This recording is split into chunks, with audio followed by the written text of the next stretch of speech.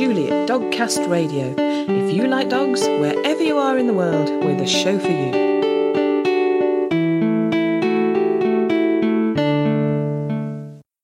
Hello and welcome to episode 266 of Dogcast Radio. You can find this and all our episodes at dogcastradio.com.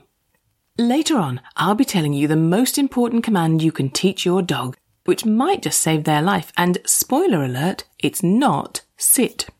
More of that later. But now we have a fantastic guest who enjoys so many great activities with her dogs, including painting, yes, painting, and her dog helps her cheat at pub games. I'm talking to Melissa Stagnaro, who is the Vice President of the American Rettungshund Sport Association. So without further ado, let's say hello to Melissa and start by talking about what's at the heart of Dogcast Radio. Dogs.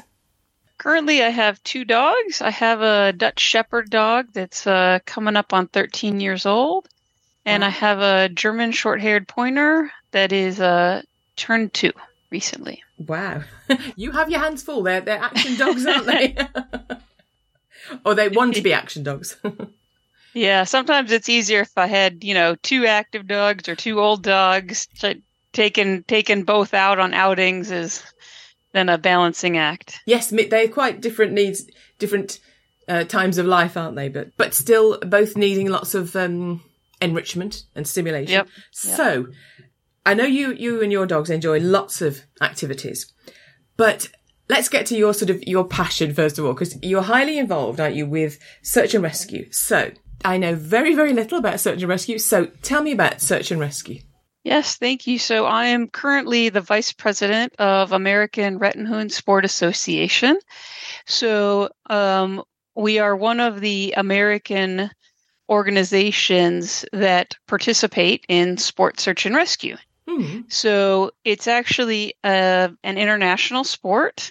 So it's fairly new to the U.S. We're just building it up in this country, but all over Europe, Asia, South Africa, Australia has been doing sport search and rescue for a couple decades. Yeah, and it's a great activity for dogs, isn't it? I'm so enthusiastic. I cut across you there, but sorry, but it is a great activity for dogs because to get their nose working, it's satisfying for them, isn't it? Oh yes. So the activity of search and rescue, right, is great for dogs and handlers. It gets people out. It gets their dogs working scent, which is very satisfying to dogs. The sport search and rescue has no conflicting exercises with actual search and rescue. So in fact, outside the U.S., it's very common for people to use the sport as their foundation for their actual community search and rescue teams. Excellent. That's less often the case in the U.S. But if you decide just to go the sport way, that opens it up to even more handlers and more dogs.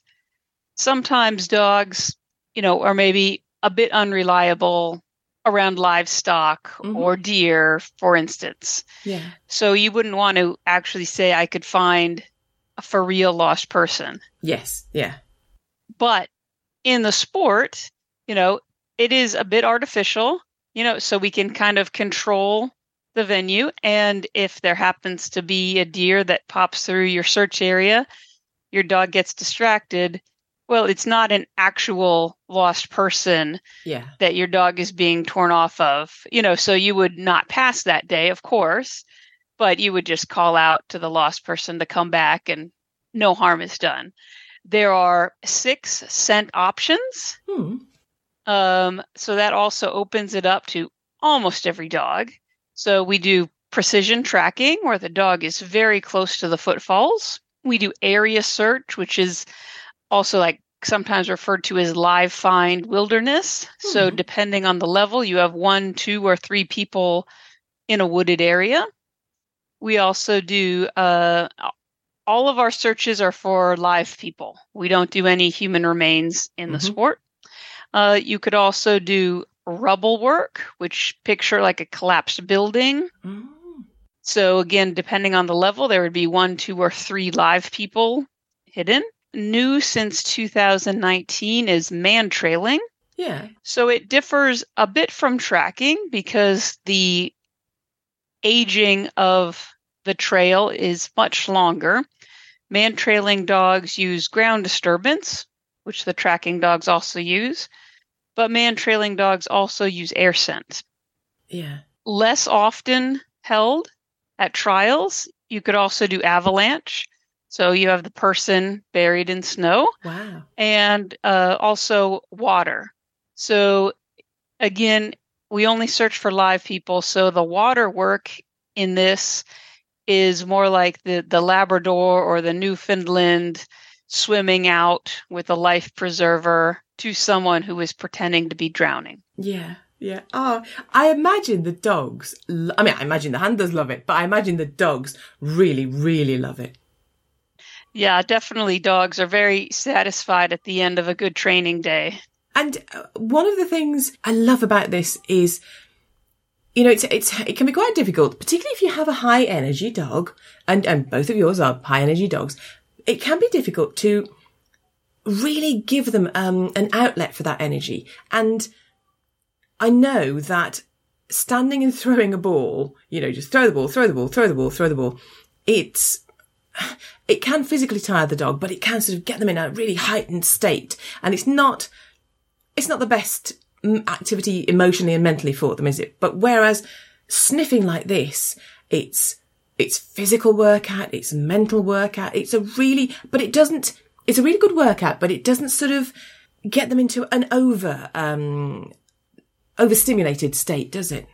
No, that's true. And for the sport, someone who is only interested in the search work could enter a competition only in the scent work.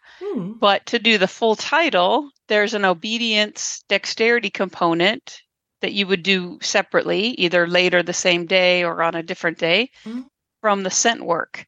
So a lot of high drive, high energy dogs throwing the ball mindlessly, or, you know, some of the other adrenaline sports that are popular in the US tend to get them a bit more aroused. Yes, yeah. But so we have the scent work, which is great to satisfy their needs. And then we also have obedience, which works them mentally in a different way. Yeah, yeah. So the obedience exercises, most of them are very common: healing, a long stay, things like that. We have some dexterity items, like going through a tunnel or walking on a plank to have the dog be sure-footed, particularly if they're going to do rubble. But out in the woods, there could be fallen logs or something, and the dog has to know they have back legs and understand how their body works so they can be safe. Yeah, yeah. And I know your dogs, you work to make sure they're fit and able to cope with the activities that they do, don't you? I do. So as you mentioned, and as we might keep talking, you know, I like the very high drive dogs. I will say for actual search and rescue work, as well as the sport search and rescue, I have seen some fabulous teams with more middle of the road dogs. So, you know, they don't have to be the over the top, toy crazy, go, go, go. There's been some excellent teams of all kind of drive levels. Yeah. Yeah. I mean, I guess, is it something, you know, would you say, I mean, for example, we have a little German Spitz client. She's like a little Pomeranian, little fluffy dog. But, you know, she loves having a game of, there's something hidden in these boxes or something hidden in the grass in the garden or, you know, anything like that, and having a good old sniff. Would you say, whatever dog you've got, go and have a try, see whether they like it? Oh, definitely. And, you know, we have some short-legged terriers that do this, and we had a seminar, and we had a toy poodle that rocked it. That dog was so awesome and so confident on the dexterity equipment. We have a horizontal ladder that's at the higher levels of competition. The dog had never did it. First time it was, you know, a little slow going, and the second time it was true circus dog, toy poodle Yeah. action. Wow. And it brilliant. did excellent scent work too. Yeah. So there's not significant physical demanding. And so sometimes also retired sport dogs Yeah. really enjoy this. They can't do the climbing wall or jump after jump after jump after jump, but the handlers love teaching them new things. The dogs love being with their handler. So this is also a great activity for maybe some older dogs that have tons of skills. Teach them just a few more things and jump into the training right away. Yeah. Yeah. And I know from my Labrador, when I was just thinking as you were saying that, we taught him sign language. So Buddy lost his hearing and I actually started teaching him when he was 3, sign language. And I'm so glad I did, because when he was older and he lost his hearing, we could still communicate. I could still say to him, okay, not make him chase a ball, but to say, okay, I'm going to hide something over here. You go and find it. And he felt, you could see him going, I'm doing a job. I'm doing good here, and they do get a real kick out of that. And that's brilliant. And it sounds like you can tailor it to your dog's needs. So it can be sort of less or more demanding or, that. So you can have a go with an older dog or, a physically challenged dog or, that kind of thing. Yeah, definitely. So since we have so many search options, some might be better for some dogs versus others. And, if the obedience is not your thing, you don't have to do it. So it can appeal to nearly all dog handler teams. Yeah. We had a guy who was training. Unfortunately, he moved away, but he had a miniature pinscher. And then, that dog did, all the tasks too. And it was a very fun dog. Yeah. Yeah. I bet. It's interesting, but some, I won't say all, I know not all of them, but many, let's say, of those smaller breeds were bred for a purpose. And in their little heads, I have to say this with our Mischief, with our German Spitz Klein, her larger ancestors were used to herd reindeer. And she is much closer in her work drive, if you like, to the Border Collie we had than the Labrador we had. The Labrador, his priority was, who can I meet? Who can I get a fuss from, And I'll do the thing you want me to do, but yeah, who can I meet now? Whereas Mischief's much more like, what can we do now? Come on, and she likes meeting people, but she likes doing activities and being with us and working her brain. And you can just tell that. And I think we do smaller dogs a disservice if we think their only desire is to sort of sit on our lap, sit on a sofa, and I'm sure they appreciate that, but they do want some active time, don't they? Yeah, and it's so fun to see how different breeds learn and different individual dogs learn. Yeah. And the things some dogs pick up super quick and some are slower, but it's fascinating to work them through the learning process. Yeah, yeah. Saying that, you have gone for different breeds, haven't you? And you've enjoyed seeing the different way they work and approach tasks, haven't you? Yeah, a lot of people were surprised when I didn't get another Malinois Dutch Shepherd. Yeah. And I will say the German Shorthair, his brain works differently for sure. And, before the Dutchie, I had Lurchers and their brain worked super different. And I've had Coonhounds and all different breeds. Yeah. Yeah, it is. It's fascinating to get to know a dog like that. And I do think that they have their own little opinions. I can remember watching Buddy and he had a toy boot and he was trying to stand it up on a sandpit in the garden and it kept falling off and he'd try and stand it up. I don't know what he was thinking, what was going on in his little mind, but he definitely had some kind of deliberate plan. He was doing something. And I think that's great to give dogs an outlet for that. But it's certainly great to watch them doing that. For sure. Yes. Yeah. No, that's one of the reasons why I enjoy dog training, is to trying to understand how their mind is working. Yeah. Yeah. Now, with the scent work, you're very much a team, aren't you, with your dog? So it's not just, go on Fido, you go and have a good sniff and find things. It's particularly when you're actually looking for an active find, when you're actually really searching for something. You have to watch their body language, don't you, and read, try and discern as well as you can what they're thinking from how they're reacting, don't you? Oh, for sure. in the off leash, wood search or collapsed building search, you're directing them somewhat, saying, "Oh, we haven't searched in this sector," or but you're also watching. Sometimes the dog will give a small head whip. Yeah. And then if you can able to watch a lot of things at the same time, thinking about what the wind was doing right before that head whip, and thinking, well, okay, maybe the person is hidden here. Maybe they got just a little bit of a whiff, but they're not certain. Yeah.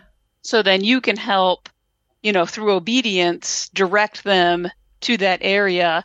And either they'll say, "Oh, no, it was old odor," or, "Oh, yes, in fact, the person was here."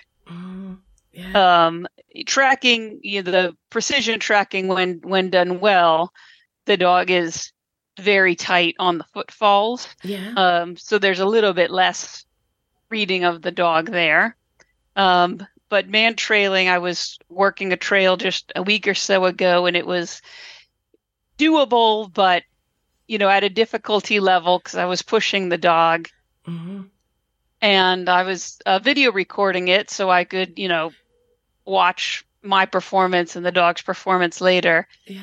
And there was this slight breeze. The dog was standing still, trying to figure out where to move. The slightest of a breeze. And then he got right back on the trail. And, in real time, I was able to notice that somewhat. And then by watching the video, then it's training my eye, Yes. For future trails to be even more aware of the wind. Yeah. Yeah. It's a mental workout for you as well, isn't it? For sure. Yes, definitely. Definitely. Now, I know that you actually put that your oh yes, tell us the names of your dogs.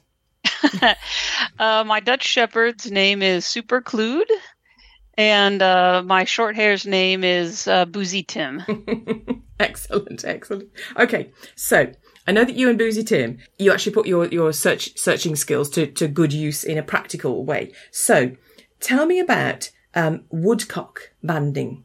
Yes, so he is a pointing dog. He comes from, working lines pointing birds. Yeah. And so one of the activities I wanted to try with him was woodcock banding. So it's basically like hunting, but, without the gun, and you do it in the spring. So you would go to likely habitat, and the dog would be off leash, nearly always with a bell or a beeper collar, because the habitat that woodcock prefer is fairly dense with trees. So it would be hard for me just to see him. Yeah. It's not a wide open field. And he also wears a GPS tracking collar that helps me locate him. But then if we locate a hen on some eggs, then I would mark it with my GPS. So I band birds locally for a Fish and Wildlife National Service. And I have hooked up with a Minnesota-based banding group. And so there was a lot of education for me, and a lot of education for the dog. Yeah. We've been out 2 seasons, when he was about 1-year-old and when he was about 2-year-old. Yeah. So we haven't gotten the timing down perfectly to be able to be there when he has chicks when there's chicks on the ground. But we've definitely enjoyed the searching. Yeah. And it's a helpful conservation tool. Yeah, definitely. To have the band, and then if later the bird, either through hunting or perhaps it would run into a building or something else, then someone would find the bird and, read off the band. There is an eastern migration of woodcock and a Midwest migration of woodcock. As the budget allows, some of the banders are putting basically little book bags on the birds, and they're GPS trackers that have about a 9-month battery. Wow. So they're getting actually data points. Yeah. which is more helpful for research than the bands, but obviously they're a lot more expensive. Yes. Yeah. But this fascinates me because it seems to me it's such a big ask of the dog, to be at times independent, at times you may not be able to see them too well, and then they're finding these fascinating little birds, but they mustn't interact with them. I mean, I'm full of admiration for the dogs because that's quite a big, the self-restraint and the concentration level in that's a huge ask, really, isn't it? Yeah, and I will say the certified banding groups again put a lot of education into the people. Yes. And test the dogs very extensively. Yeah. When I was preparing him for the test, some of my training buddies were like, well, that doesn't seem fair that you're kind of throwing the bird in his face. And I said, well, we're training for woodcock banding. Yeah. And I need him to be sure he doesn't make any mistakes.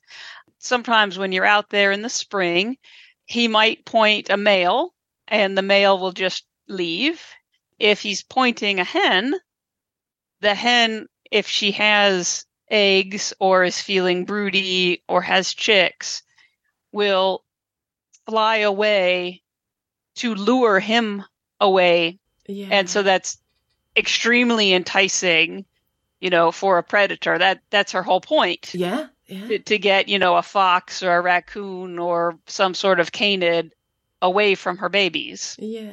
And so the certified banding dogs have to be obedient enough to not be tempted by her. Yeah, yeah. And that is a really, really important point, that detection dogs or however you want to describe them, these dogs who use scent to locate wildlife, they and the handler really need to be on top of their game and respectful of the animals they're interacting with, don't they? They need to be certified. They need to be officially assessed. And you can't just get out there with your dog and sort of go, oh, come on, we'll go and see if we can find anything. This is a professional, the dog's got to be professional level, haven't they? Yes. I mean, and, we make sure that the dogs stay solid. Yeah. I will say that the German pointing breeds have a bit of a more difficulty than the English pointing breeds. So the setters and the pointers tend to need a little bit less training. They're a little bit more reserved, whereas the German breeds tend to have a little more, maybe I could no, not allowed. Oh, yeah. But I mean, also, you need to know what you're doing so that by detecting these species, you're not endangering them at all, don't you? Well, that's true. And also in the spring in Minnesota, it could be cold, but that wouldn't be the optimal time where you would find hens on eggs. Although it could happen with the weather out there.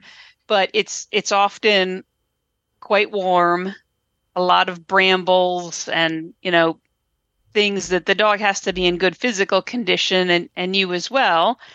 So I also have to read just from his body language, is he maybe interested in a woodcock? Is there maybe a woodcock nearby? Or is there another bird species? Yeah. So oftentimes ruffed grouse likes the same habitat. But the grouse, since they're not a migratory species, there's not that interest to band them in the spring. Yeah.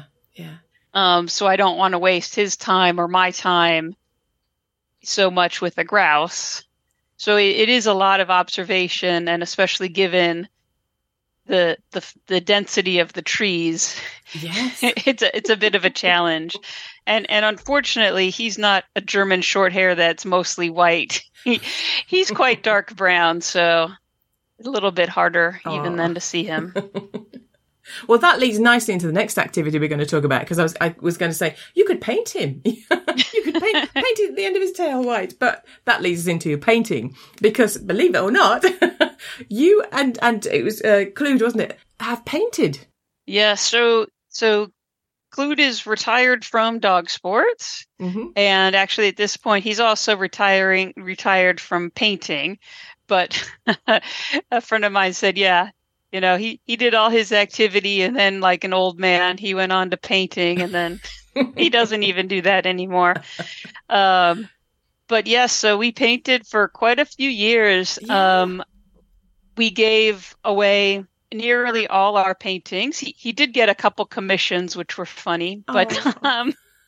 but yeah, so a few of his paintings, I gave them to fundraising groups, either for police dogs or search and rescue dogs. Mm. Uh, One of his paintings actually auctioned off for over $9,000. I mean, it was Wow. obviously toward the charity, but Yeah, but that's wow. He could have earned his living. Well, so when you say he painted, I mean, because we've messed about, we've done sort of, we've blobbed some paint onto a little canvas, we've covered it with cling film, we've put peanut butter on the cling film, and Mrs. licked it, and yeah, we said, oh, she's painted, look, she's painted. So, but tell me how Khulud paints. yeah, so I got just kind of a normal paintbrush, and I attached a little T PVC point to it, so he had something to hold on to from his mouth. And we trained, maybe a minute a week for over a year before I actually added paint to make sure he was hitting the canvas with the paintbrush. And one of the fascinating things, so sometimes he would do vertical downward lines. Sometimes he would punch the paintbrush into the canvas, but nearly all of his strokes were a curve, and they were always left to right. Wow. And I don't think I was shaping left to right, because in other actions of his life, he would always move left to right. Yeah. When we were, sort of fake herding with a big ball in the yard, when he would come around to block it from moving forward, he would move that way. When we were doing protection sports, some of the exercises had multiple decoys running at us. And he would, even if he kind of wanted to bite the person on the left, when he was given a choice, he would always go to the one on the right. So he had a very strong orientation that way, which I just found so interesting watching him. Yeah, definitely. You definitely get greater insights into your dog, don't you, do these activities? Wow, fascinating. And then another interesting activity you and your dogs get up to is cornhole. So tell me about that. Yeah, so I recently found out it's only a North American game. So Yes. So a small explanation. So there's two boards about 2 feet wide and 3.5 feet deep. They're on a small incline, maybe about 30 degrees. And at the higher point, there is a hole. And so each team would get 4 bean bags. They'd be different color for pointing purposes. And so the one team would try to throw their beanbag into the hole, and then the next person would try to throw their beanbag into the hole. And then either your beanbag went through the hole, or it landed on the board but did not go into the hole, or you missed entirely. So I have taught the German short hair to play cornhole. Now, he is a terrible cheater, but it is to my amusement. So he takes our bean bags and he runs over and he puts it in the hole. And then our competitor would take a turn. And if they do not put their bean bag in the hole, when he goes for his next turn, he will swipe off the beanbag, the opponent's beanbag, from the board, thus eliminating their partial points. I love it. Well, and you've got to be in it to win it. Yeah, and as I was teaching him, this counter strategy also, it was more mentally taxing for him than I had originally planned, because he had to work out, depending on where the opponent's bag was, how to move his body and how to move his paw so he didn't accidentally put the beanbag through the hole. Yes, for them. and you could really see his brain turning as I would place dummy wrong beanbags at different places. Yeah. And it was quite mentally taxing for him. Oh, bless him. I bet they're very happy dogs, though, because they like to be active, don't they? They like to have an outlet. Yeah. No, and so there's, nearly all the beer gardens around here are very dog friendly. So, like to go hang out, and almost all places around here have cornhole board. So, we'd play a little bit, and yeah, he definitely enjoys, being part of the action, as did my Dutch Shepherd for sure. Yeah. Oh, they like, most dogs, don't they? Just like to be with you and do what you're doing and have a good time, and yeah, absolutely. And I was thinking it's about making memories and making every day the best it can be for them, isn't it? It's just grab every opportunity for fun and frolics. And having said that, time for fun and frolics is getting low. So I've really enjoyed hearing about all your adventures with your dogs. Is there anything else you'd like to say? No, I've enjoyed, your podcast over the years, and I appreciate the opportunity to come on and tell people a little bit more about the Sport Search and Rescue. It might be, a great addition for some of your listeners. Yeah, definitely. And I think that's the thing, if you're listening and you think, oh, I don't think my dog could do that, because I've done that. I've sat there with my dog and go, oh, I don't think Buddy could do that, and he surprised me when we tried different activities. He surprised me what he could do. And I was like, oh my goodness, I've underestimated you.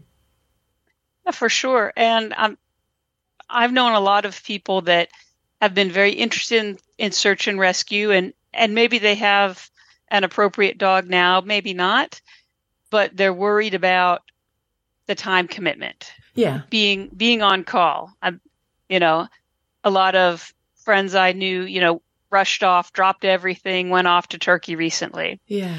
But a lot of people have work commitments, family commitment, You can't do that. In the Sports Search and Rescue, we have many handlers in their 70s and 80s. Wow.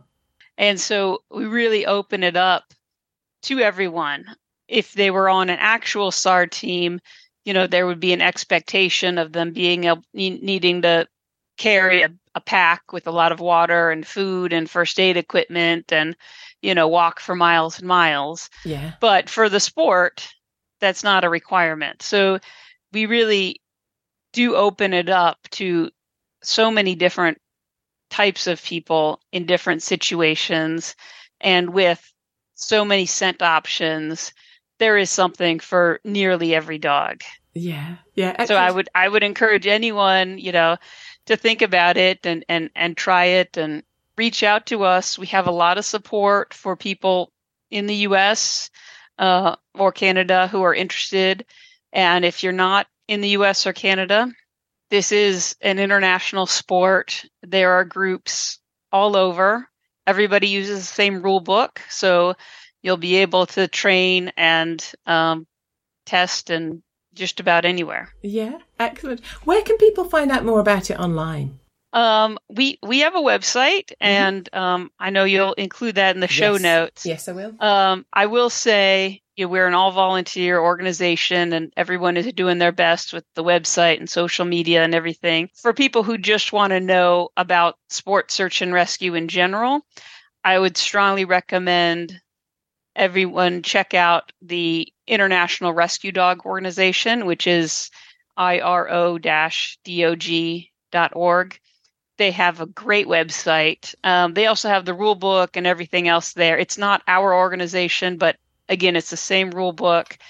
They have all their seminars and trials posted there. They have lots of educational material on their site. We have some on ours for sure. We're still building it up, but their website would be a great resource to anybody around the globe. Excellent. Thank you ever so much for sharing all that with us. You've inspired me, and I bet you've inspired many people as well. Thank you very much, Melissa. Thank you so much for having me. I really enjoyed talking to Melissa. We have all the links you need on the Dogcast Radio site to find out more about the American Rettungshund Sport Association. I hope I'm saying that right. And thanks to Melissa for being such a fascinating guest. If you enjoy unusual sports or hobbies with your dog, you know what to do. Let me know, and I'll help you tell everyone else about it. You're listening to Dogcast Radio on www.dogcastradio.com. Research has shown that the most commonly taught first command is sit, which is a useful behaviour to teach, but there's a command your dog should know first. True, when a dog is sitting down, they're not jumping up at visitors, chasing other dogs or running into the road, which are all situations we want to avoid. A reliable sit command can avoid your dog getting into all manner of undesirable circumstances, and it is an important one to teach. But there's another command which can be more vital in keeping your dog happy and healthy, and it is leave. Now, you may think that leave command is only of use when your dog fetches a ball back to you, and you can ask them to drop it so that you can throw it for them again. However, leave can literally save your dog's life. Imagine this scenario. You have guests over, and you serve them a pudding which contains sultanas. We may enjoy sultanas and raisins, but they're highly toxic to dogs and must be avoided at all costs.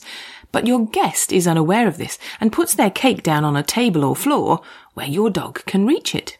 Dogs are often referred to as carnivores, whereas in fact they are omnivores, and opportunist omnivores at that. Our dog's wild ancestors needed to make the most of any chance to eat, and that instinct remains strong in modern dogs. So the chances are that if your dog spots unattended food in the house, they will try to eat it. Back to our scenario. Your dog is fast approaching the tasty treat, intent on eating it. There is no way you can move fast enough to physically avert the danger, so your only hope is to issue a command, leave, which will stop them. Similarly, if you're out on a walk and your dog is approaching an item they have found and you are unsure whether it poses any risk to them, a quick leave command will ensure they do not try to explore the object. Another situation. You're gripped by a headache, and as you pop the painkiller from its packaging, it spins out of your fingers and falls onto the floor. Opportunistic Fido is on it straight away, and the last thing we want is for him to swallow that pill. Once more, it's leave to the rescue. If you teach the leave command effectively, your dog will even be willing to spit out something they already have in their mouth. All our dogs have learned this behaviour, although they implemented it differently. Our Labrador Buddy and Bichon Frise Star would spit out an item and then accept a treat in exchange for the item, or we would give them permission to pick the item up again if it turned out to be safe. Whereas our current dog Mischief, a German Spitz Klein, will happily spit out an item, but then requires a treat whether she is allowed the item back or not, which I think is clever and quite right actually. After all, she has done the behaviour and thus earned the treat. This reliable leave behaviour avoids getting into that awful situation of attempting to pry open your dog's jaws to retrieve something from their mouth. Not only will this unnecessarily confrontational approach damage your relationship with your dog, it also poses the danger of injuring your dog's jaws or mouth, and you could also wind up being bitten. Clearly, a leave command is a crucial one. But how do we teach it? First of all, don't make the mistake of waiting until you need the command and then yell, leave, repeatedly at your dog. This is pointless and, in fact, counterproductive. Instead, as soon as you have your puppy or dog, start instilling what leave means. If you've already had your dog for a while, it doesn't matter. Start teaching this today. We want the leave command to have the effect of stopping the dog from eating or exploring something they are near or approaching. The simplest way to do this is to tempt your dog away from the something. Start with the something being a fairly boring low-value item such as a piece of their kibble. Have the piece of kibble in your hand and show it to your dog, but if they approach it, curl your fingers around the piece of kibble to stop them accessing it. They may nudge your hand, paw at it, whine or bark, but ignore their reaction and keep your hand curled closed. Eventually, and how long it takes will depend on many factors, your dog will lose interest and move or look away from your hand. At that point, with your other hand, reward them with a tasty, higher value treat. Thereby, we are teaching 2 lessons. We are laying the foundations of leave, and that leaving something brings rewards. Repeat this simple sequence a few times. Show the dog the boring treat, deny access, reward with a good treat when the dog moves or looks away from the boring treat. Keep training sessions short, especially if your dog is young. Keep them fun and positive. Reward the behaviour you want. Ignore behaviour which is not your focus. When your dog is reliably looking away from the boring treat, wait for them to move away from the boring treat before you reward them. When they are reliably moving away, add the word leave as they move away and repeat to allow them to associate the behaviour with the word. You can gradually build up to putting the boring treat on the floor while telling your dog to leave, and then reward the dog with the good treat while you pick up the boring treat. You can extend and reinforce this behaviour by practising in other rooms, in your garden, or while out on a walk, and you can make the item to be left a little more tempting as long as the reward is still better than the item to be left. The item to be left could be a toy or other interesting item, such as a smelly sock, defining interesting in dog terms there. We have established the leave command as meaning leave something boring or even interesting and we will give you something better. With our dog so well that she regularly presents us with items she has found around the house in the hopes that we will give her a tasty treat, which we do, because we are well trained too. She will find a toffee wrapper, which has fallen to the floor from a coffee table, for example, and rather than eating her treasure, she will deposit it onto our laps, knowing that good things will be coming her way. Teaching the leave command is easy. Even very young puppies can understand it, and it might just save your dog's life. That's it until next time. So until then, look after yourselves and your dogs.